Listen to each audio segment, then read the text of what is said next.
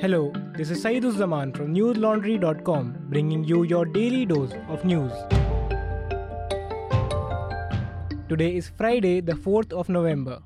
Isudan Garvi was announced as the Aam Aadmi Party's chief ministerial candidate for the Gujarat election on Friday. The announcement was made at a press conference in Ahmedabad by party chief Arvind Kejriwal. Garvi, an OBC, left his job as editor of VTV Gujarati last year to join the Aam Aadmi Party. He used to run a television show titled Mahamanthan. In an interview with the Indian Express, Garvi said that he was approached by the BJP and the Congress as well. The Gujarat election polls will be held in two phases, December 1st and December 5th. Results will be announced on December 8th. Kejriwal had requested Gujarat voters to suggest the Aam Aadmi Party candidate for Chief Minister via voicemail, SMS, WhatsApp and email last week, according to PTI. Garvi got 73% of the votes, edging out Gopal Italia, the president of the Aam Aadmi Party in Gujarat, who was also in the running. The Aam Aadmi Party, which emerged as a key player in the state after making inroads in the local body poll last year, will be pitted against the governing Bharatiya Janata Party and Congress in the Gujarat election. The BJP secured 99 seats in the 2017 Assembly election, 7 more than what was necessary for a majority, while Congress won just 77 seats. Listeners, the News Laundry team will be on ground in Gujarat and Himachal Pradesh, bringing you ground reports, interviews, and another election show. A coverage like this requires a lot of resources, and we do this without any corporate or government ad money. So power our election coverage by going to newslaundry.com and clicking on the NL Sena button. If you haven't already subscribed to News Laundry, then press that subscribe button on the top right-hand corner. News Laundry is able to hold the media accountable because we are not funded by big corporations, but because we run on the support of our subscribers. Power us to serve public interest and counter hate. Pay to keep news free.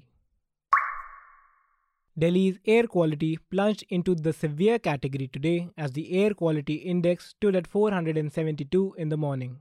The AQI in some parts of the National Capital Region was worse, with Noida's AQI being 562 and Gurugram's being 593. An AQI between 401 and 500 is considered severe. The concentration of PM2.5, which are considered to be lung-damaging particles, was around 80 times the safe limit in many areas of Delhi and NCR. In a joint press conference, Delhi Chief Minister Arvind Kejriwal and Punjab Chief Minister Bhagwant Mann addressed the issue. Kejriwal said that they were taking all steps to control pollution. He also announced that primary schools in the national capital will remain shut from Saturday, and outdoor activities for class 5 and above will be stopped in Delhi schools. The Delhi Chief Minister further said that they were mulling over implementing the odd-even scheme. In the press conference, he agreed that stubble was burnt in Punjab and accepted responsibility for the same. Pollution is not just Delhi's but entire North India's problem, he said. He went on to say that the centre has to come forward and take specific steps so that the entire North India can be relieved from pollution. 11 people, including 2 children, were killed in a road accident in Madhya Pradesh's Betul district after the car they were travelling in collided with an empty bus, PTI reported. The incident took place at around 2 a.m. Shivraj Singh Thakur, an assistant sub-inspector with the Betul Police Control Room, said the victims comprised 6 men, 3 women, a girl aged around 5 and a toddler. A case has been registered by the police and the bodies have been sent for post-mortem. According to the preliminary findings, the car struck the bus after its driver fell asleep while driving. Prime Minister Narendra Modi tweeted that he was pained by the loss of lives and offered condolences to the bereaved families. He also announced a compensation of Rs 2 lakhs from the PM's National Relief Fund for the families of the victims and Rs 50,000 to those injured.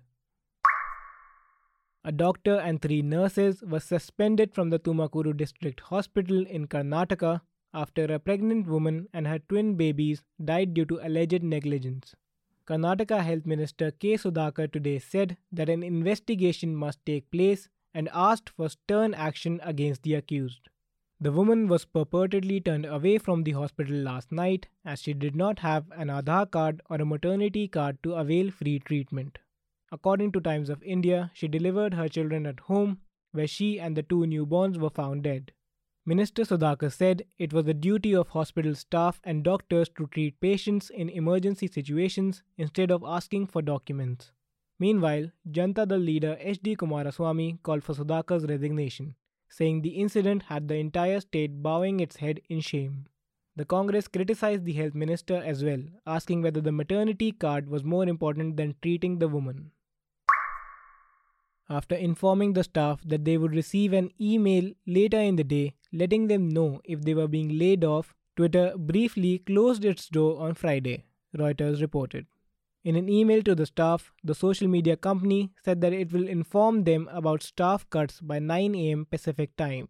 Under the new ownership of Elon Musk, the move was made following a week of uncertainty about the company's future.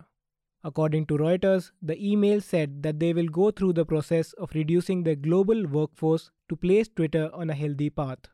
The company has started to send mails to its employees informing them whether they have been laid off or not. As per reports, Twitter has temporarily closed its offices. Twitter's employees have filed a class action lawsuit against the company, alleging that the corporation violated federal and California law by engaging in mass layoffs without giving the requisite 60 days notice. According to the internal plans reviewed by Reuters this week, Musk is looking to cut around half the workforce in order to slash costs and impose a new work ethic.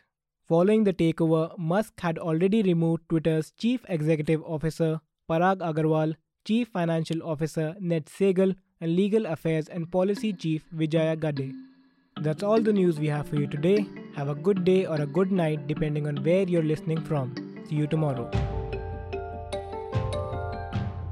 All the News Laundry podcasts are available on Stitcher, iTunes, and any other podcast platform. Please subscribe to News Laundry. Help us keep news independent.